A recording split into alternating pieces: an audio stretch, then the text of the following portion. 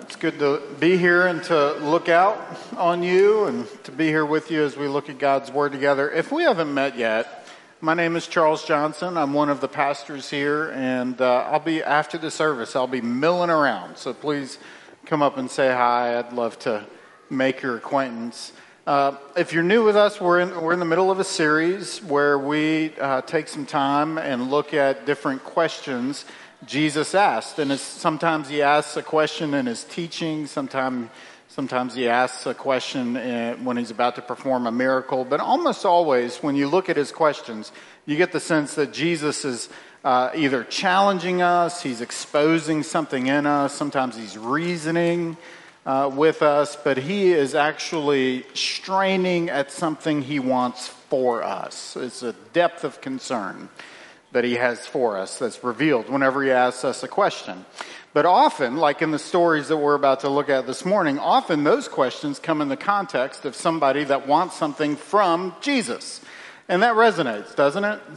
That Jesus wants something for us, and we often want something from him.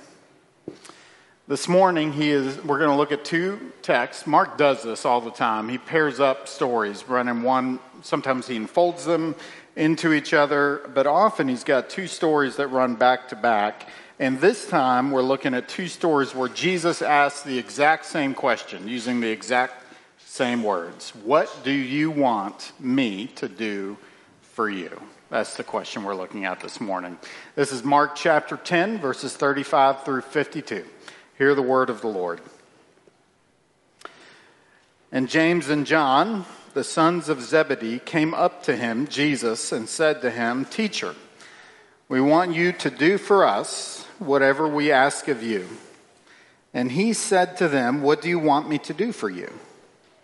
And they said to him, "Grant us to sit one at your right hand and one at your left, in your glory." Well, Jesus said to them, "You do not know what you are asking. Are you able to drink the cup that I drink, or to be baptized with the baptism with which I am baptized?" And they said to him, "We are able." And Jesus said to them, "The cup that I drink you will drink, and with the baptism with which I am baptized you will be baptized. But to sit at my right hand or at my left is not mine to grant, but it is for those for whom it has been prepared." And when the 10 heard it, they began to be indignant at James and John. And Jesus called them to him and said to them, "You know that those who are considered rulers of the Gentiles lord it over them, and their great ones exercise authority over them. But it shall not be so among you. But whoever would be great among you must be your servant, and whoever would be first among you must be slave of all. For even the Son of Man came not to be served, but to serve, and to give his life as a ransom for many." And they came to Jericho, and as he was leaving Jericho with his disciples and a great crowd, Bartimaeus, a blind beggar, the son of Timaeus, was sitting by the roadside. And when he heard that it was Jesus of Nazareth, he began to cry out and say, "Jesus, Son of David, have mercy on me." And many rebuked him, telling him to be silent. But he cried out all the more, "Son of David, have mercy on me." And Jesus stopped and said, "Call him." And they called the blind man, saying to him, "Take heart, get up. He is calling you." And throwing off his cloak, he sprang up and came to Jesus. And Jesus said to him, "What do you want me to do for you?" And the blind man said to him, "Rabbi, let me recover my sight." And Jesus said to him, "Go your way. Your faith has made you well." And immediately he recovered his sight and followed him on his way. This is the word of the Lord. Thanks be to God. Let me pray. Oh Lord Jesus, our Master, our King, the one who champions our hearts and wins us to yourself, the one who laid down his own life that we might belong to you. I pray that you would show us yourself, that we would get a sense of what it looked like to be among the disciples as you taught them about you and about the life that you're calling them to. As you heal blind men on the side of the road, as you contend with a crowd, I pray, would you show us these things? that our love for you might be deepened, our willingness to trust you might be widened. Would you be with us in these things? And help me to love these friends well and to speak in complete fidelity to your word. I pray these things in Jesus' name. Amen. So if you sat down and read the book of Mark, it occurs to me we've been looking at Mark a lot over these last couple months. But if you sat down and read it from start to finish, it would take the average reader probably a little less than 2 hours. You could watch an average Martin Scorsese flick twice in the amount of time that it takes to read the book of Mark. If you're like me and a slow reader, set aside, a good full 2 hours, and I would encourage you to do that. And if you did, what you'd find is just a lot of activity. There's a lot going on. Jesus is always on the move somewhere when you're looking at these stories of his life. And one person called it the go gospel of Mark because he's always on the move. He's always surrounded by a crowd of people. People are always asking him for things. He's always contending with suspicion or opposition in some way. And the reason it is so hyperactive in that way is because John Mark was writing the Gospel of Mark based on the eyewitness testimony of the disciple Peter to encourage the church in Rome. And what he wanted to do was to see these young Christians who were suffering immensely, immense pressure because of their faith. He wanted them to see Jesus as the suffering servant Savior, one who speaks and acts and delivers in the midst of crisis. What he wanted them to be able to see was Jesus serving people in ways that people were unable to serve themselves. That's what he was trying to get across. Jesus is not only able, but willing to serve people in ways they were unable to serve themselves. And that's the thing about Jesus, that our gratefulness for him is often measured by how badly we feel our need of him. And so let me just ask you the question. Are there places in your life where you feel deeply your need of Jesus? Like you, I have several people in my life or not in my life that I look to for wisdom and counsel as an example for me about just various places in life, not in ministry and in life, pastors that I talk to about pastoring and parents that I talk to about parenting, that kind of thing. And I was reading a biography of one of my very favorite pastors who has since passed away, but there was a story in there about how he wrote a letter to a much younger pastor who was just getting into the ministry, where he said people would be shocked to learn just how little of the time I know what I'm doing. And I remember reading that thinking, okay, so I'm not the only one. But life is often compelling us into spaces where it's asking something from us that we may or may not have. And it's interesting here, I think, to look at these two stories where twice Jesus is approached with a request for something that they can't provide for themselves and how Jesus responds to that. Notice that Jesus doesn't refute desire, the desire itself, or oppose it directly. But what does he do? He is drawing it out that he might contend with it, both in his request to be seen and in a request or an expressed desire to see. What I want to do this morning is take on these two stories in reverse order. I want to first talk about the desire to see, and then I want to talk about this desire to be seen. And both times I'm going to ask three questions within each point, if you're taking notes. First, who's asking the question? What are they asking for? And what's the response they get? Okay? Who's asking? What are they asking for? What's the response they get? Okay, first you have a desire to be seen. This is the second story, which begins in verse 46. First, who is asking? There are a couple details here that are really interesting that Mark gives us about this blind Bartimaeus. And the first thing I want to point out is that this is a relatively short story, And yet this blind beggar on the side of the road that Jesus helped is named. And not only is he named, but they give us his family name. He's Bartimaeus, son of Timaeus. And that's fairly rare in the book of Mark. He doesn't name everybody that Jesus meets or that Jesus helps on the way. And when Luke does this a lot too, but whenever Mark includes little details like that in his story, it's as if to say, if you're having a hard time believing that this actually happened, you can go there. This is his name. And this is his family name. And this is where you will find him. And you can ask for yourself. That's the first detail to point out. The second detail, the other thing to note about Bartimaeus is that for as significant as he is in Mark's book, he's really completely insignificant in the eyes of the crowd. He cries out to Jesus in verse 48, and the crowd does what? They rebuke him, and they actually tell him to be silent. And when Jesus goes to Jerusalem, eventually this whole crowd is going to turn on him, right? They're going to turn against him. But right now, they think that Jesus is far too important and significant to be troubled by the cries of a blind beggar on the side of the road. And so what are they doing?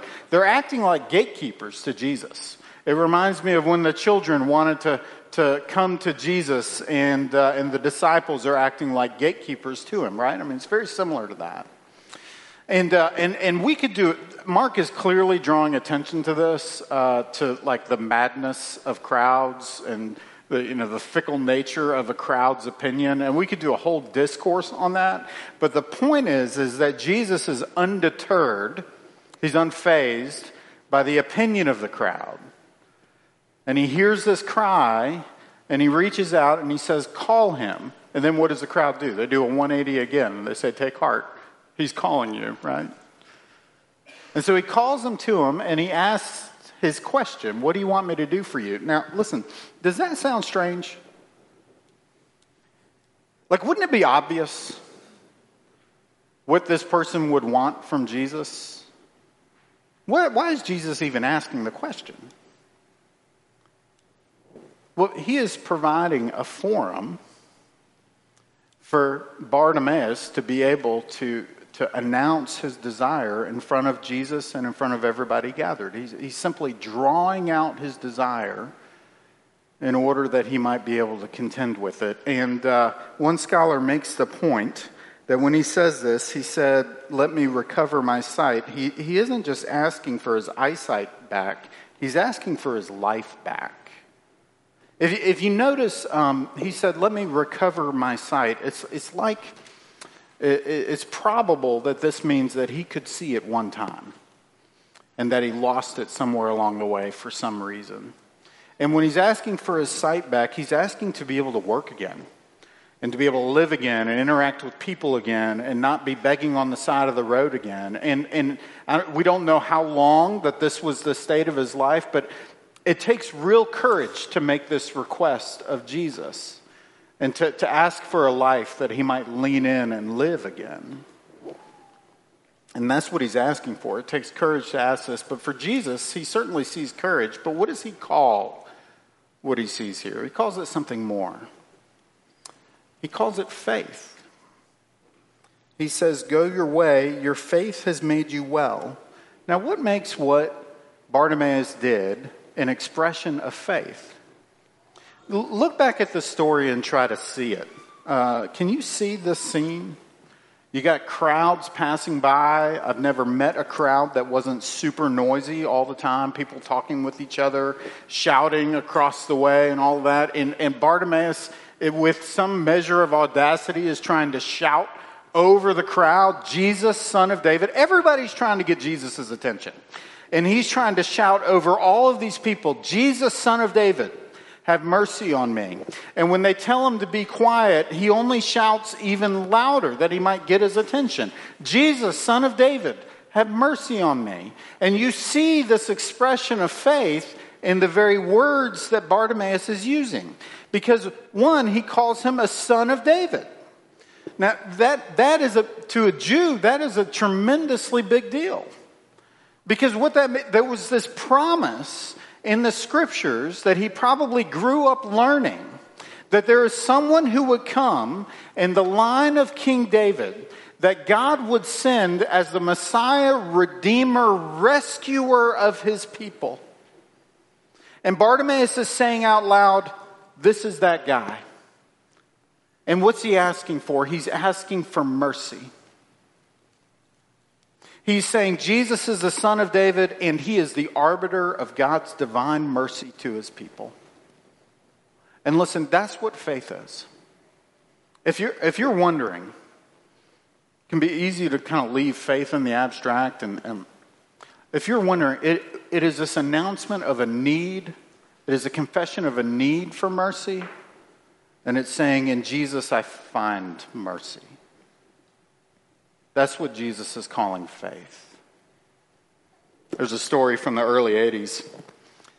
I'm not an ophthalmologist. I don't know how big of a deal this is now, but this was like 42 years ago, so maybe it was, but then it was groundbreaking, okay? There was this woman in the story ran in 1982 in the LA Times. The surgery happened in 1981, but there was this woman named Anna Mae Pinnica, and she was born blind. She had this rare congenital cataracts in both eyes, and she'd never seen the green of spring or the blue of a summer sky. She'd never see these things, but she was known for her cheerful spirit nonetheless. She met her husband in Braille class. He lost his sight shortly after they got married to each other. And in this miracle surgery, when she was 62 years old, 62 years she had lived blind. And there was this miracle, groundbreaking surgery where a surgeon could go in and actually remove the cataracts from her eyes. And she said that everything, like seeing for the first time, everything was bigger and brighter than she imagined it could be. And there was just wonder when she looked at the Pacific sunset. She called it like a kaleidoscope. But the most wonderful thing was being able to gaze on faces of people that she knew but never got to see. She had learned these faces from touching them. You know, she felt their faces. But now she could look at them with her own two eyes. And with Bartimaeus, what he received was something wonderful, miraculous like that. But listen, it happened in an instant. It says immediately his eyesight returned to him. There was no surgery. There were no bandages. There was no pain or recovery time. He couldn't see when Jesus started talking, and he was seeing fully by the time Jesus finished talking. There's a story in Matthew 11 where John the Baptist is in prison, and he sends his disciples to go meet with Jesus and ask him the question, are you the one? Are you the one that's been promised to us? Are you the Messiah who has come to rescue God's people? And I love Jesus' response. What does he say? He quotes the prophet Isaiah, and he says, tell John what you see and what you hear here. The blind receive their sight, the lame walk, lepers are cleansed, the deaf hear, good news is preached to the poor, and the dead are raised up. And it's like he's saying, you tell me. Look around at what you see happening. And listen to what you see happening. What are your eyes and your ears telling you? Listen, this story is about the faith of Bartimaeus, and it's offering Bartimaeus to us as kind of a role model for us in understanding both our need of mercy and the mercy we find in Jesus. But it is also this testimony to Jesus' ministry and saying he is actually the Messiah who has come. That in Jesus, that he is the Messiah who dignifies the broken and heals the blind, that he preaches good news to the poor and offers his life as an atoning sacrifice for the sins of his people. It only makes sense then that Bartimaeus then gave his life to following Jesus for the rest of his days. There are early church historians that go on to say he followed Jesus all the way into Jerusalem. Like he was with Jesus on the triumphal entry, and then he stayed in Jerusalem and became a steady presence after Jesus' resurrection and ascension. And so the question for us, I think, that this begs as followers of Jesus is, do we understand our lives the same way?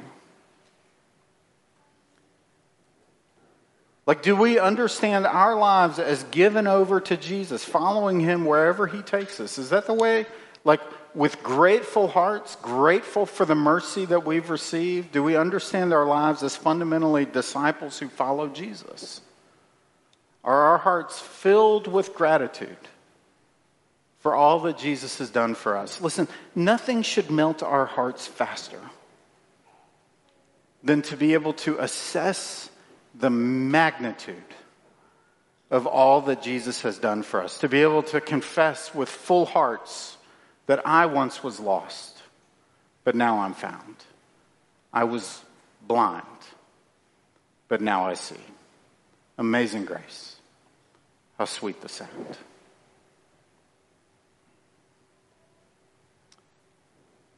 And yet it's easy to forget, isn't it? A case in point is this other story that we look at.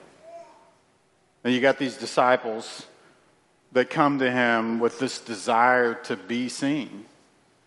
But before we look at what they're asking for, let's talk about who these two are for a minute, okay? This is James and John, sons of Zebedee. That means they're brothers.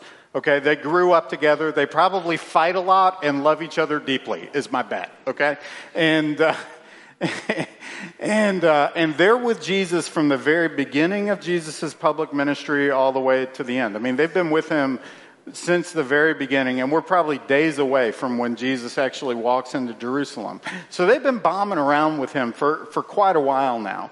And whenever Jesus only brings a few of his disciples with him into a space, James and John are almost always a part of those few. So it's usually James and John and Peter along with Jesus. So they were with Jesus in Mark chapter 5 when Jesus raised the dead girl to life. Some of you remember we looked at that story a few weeks ago. And earlier in this very same chapter, in Mark chapter 10, they were with Jesus. They were part of the three with Jesus on top of the mountain when Jesus was transfigured in divine glory. So they actually witnessed Jesus in his glory. So, that lends some color to what they're asking for about sitting on the right and the left of Jesus in his glory. They know what his glory looks like. And they're asking to share in his glory.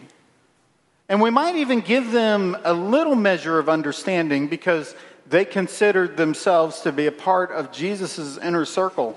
But all of that understanding kind of goes out the door when you look at the very first question they ask. What's the first thing that they asked for? They said, "Teacher, grant us whatever we ask for." How many parents in here have ever heard that question from their children? Have you ever heard that question from your children? You interpreted that exactly correct. They are asking Jesus for a blank check, is what they're asking for. But what's interesting is that Jesus doesn't say yes, and he doesn't say no. Like usually the answer to that is, well, I can't give you that, but tell me what you want. But Jesus just says, what do you want me to do for you? What's Jesus doing? He's doing the very same thing that he did with Bartimaeus. He is drawing out their desires that he might attend to them. And so they ask him, grant us this honor to sit one at your right hand and one at your left. These are places of great honor that you would see in a place like a royal court. That's what they're asking for. And to understand, we have to understand what's going on in their heads. They've been with Jesus for a while. Jesus has now predicted 3 times. One of the last of those predictions came right before this story, where Jesus said, I'm going to Jerusalem to suffer and die at the hands of powerful people. And the disciples heard this 3 times from Jesus, and not once did they seem to really believe that that's true. And so they think they're going into Jerusalem. They've seen Jesus, and there's no question in their minds that he's God himself. And to them, there's no one more powerful than Jesus. There's no way that could be true. And so to them, they're going to Jerusalem where Jesus would win a great victory. And they are jockeying for position. They want to be very close to Jesus at the end of this road and when things come out on top. And so their faith or their trust in him might be great, but they seem to be missing him entirely. That's what's betrayed by this question that they ask. Jesus is seeing his death at the end of this road, and these two are imagining sitting on thrones at the end of this road. And it's interesting to me that what they receive is, one, some well-deserved indignance at the hands of the rest of the disciples. Could you imagine being one of the other 10, and you hear that James and John are asking for this from Jesus on the side, right? Like, they became indignant. And so what happens is, Jesus says, I am seeing the same thing in these other disciples that I heard from James and John. They were just the ones that were bold enough to ask for it. And so he gathers them all together because they all need to hear this, and he gives them some teaching. Listen, some fundamental teaching about the nature of who Jesus is and the nature of the disciples, the kind of discipleship following that he calls us to. There are those that call Mark 10, verse 45, the key verse in the entire Gospel of Mark. But how does he get there? He gets there by challenging the disciples' definition of what it means to be great. He says, the authorities you know, the ones you've observed, the ones that you have lived under, they exercise their authority by lording it over them. That just means they exercise their authority with a heavy hand. And it shall not be so among you. That is not the kind of authority or power that you will yield in this world. To be great, you must be what? You must be a servant or a slave of all. And then he reinforces this call by describing who he is. In Mark chapter 10, verse 45, he says, the Son of Man came not to be served, but to serve, and to give his life as a ransom for many. That verse is worth memorizing. That verse is worth meditating on for a while. First, he calls himself the Son of Man. That phrase surfaces first in the book of Daniel. It means several things, but it's used to describe the same person, the Messiah that God would send to redeem his people, but it also means that he's fully human. And he's not just fully human, but he's the human. He's this unique representation of man, the true man, the representative of all men. And then he offers this phrase, the Son of Man who deserves all the greatness and honor we could offer him comes not to serve, but to be served. That refers to just the most common of service. And what does this service look like? I serve by giving my life as a ransom for many. The atoning sacrifice that he will offer on the cross in just a few days. One time Jesus said, greater love has no man than this, that he lay down his life for his friends. That's what he's doing. He's loving by service. He's loving by doing things for people that they could not do for themselves, to become justified in the eyes of God the Father. And so here's the argument that he's making for his disciples. Kent Hughes put it this way. He said, if the one who created both the supernova and the firefly and holds them together by the word of his power becomes our servant, then how can we do any less? That Jesus' service informs our understanding of our existence. And this is what I find interesting that I want you to think about. Because if you were to choose a few words to describe this request that the disciples come to him with, it probably wouldn't take you long before you landed on the word competitive. Like they were being competitive, weren't they? Now that's an instinct we understand, isn't it? Like they're competing with each other. They're competing with other disciples. They're trying to compete in order to be close to Jesus, and they're jockeying for power in some kind of relationship to Jesus. Like we can understand that instinct. But what Jesus is doing is calling them to a different kind of competitive instinct of outserving each other. Paul will pick up on this teaching in Romans chapter 12, where he'll say, show one another a brotherly affection and outdo each other with works of honor. That he calls us to a different kind of competition where we learn to outserve our brothers and sisters in the name of Jesus, in the name of the one who served us. And not just any act of love, but a love that's deeply informed by his life, death, and resurrection on the cross. And so this challenge that he gives to the disciples is one that you and I need to think and wrestle with for ourselves, don't we? Like, what does it mean? This is what, think about it, okay? If you're a part of a family, kids, why don't you go home, let your parents nap, and then ask them, like, what does this look like for me, right? If you're a part of a community group, think about this question. If you're married, talk to your spouse. If you're not married, talk to good friends about this. Like, just ask this question. What does it look like to think of our life as one lived out of a love deeply informed by the life, death, and resurrection of Jesus on the cross? Think of your neighbors. Think of your friends. Better yet, think of your enemies. Think of those people that you're competing with. What does it look like to love them as Jesus has loved me? That's the question. That's the question to wrestle with. That's the thing to ask. What does it look like to love as one who is deeply loved? All right, let me close with this. Because to take on that call, or to take that call seriously for ourselves, we're gonna need some help, right? Remember, Jesus is the one who gives lots of mercy. But even in the midst of our best efforts to love can fail, right? We need help in this way.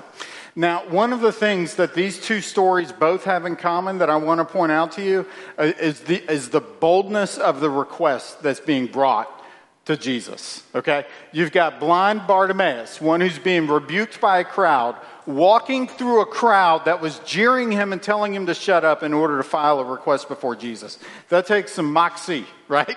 That was real boldness. And whatever we think about what James and John were asking Jesus, we can't fault them for not being bold, right? They were at least being bold. And so here's what I want to ask you to do, is just pray bold prayers. Just pray bold prayers about this. Lord, I offer you my heart. Shape me and call me in the direction. Give me the courage to follow you in this work of love that you're calling me to. I feel far away from you. Bold prayer. Would you please be near to me? I am failing in this way. Would you please give me help? Pray bold prayers. There's a story about John Calvin. I heard this from one of my old pastors. He's a 16th century theologian, and he had a seal. I want a seal, y'all. Like, I should have a seal, okay? It was like at the bottom or the top of all of his correspondence, he had this seal. And it evolved over time. It started out as this rudimentary, like, hand with a heart in it, you know? And over time, it became refined to two hands, open with a heart, and surrounding it were the words, "My heart I offer you, O Lord, completely and sincerely." And that's really what we're being called to do. That we offer our heart to the Lord promptly and sincerely, asking the one who gives us all mercy and love to help us live with mercy and love. Amen. Thanks be to God. Let me pray.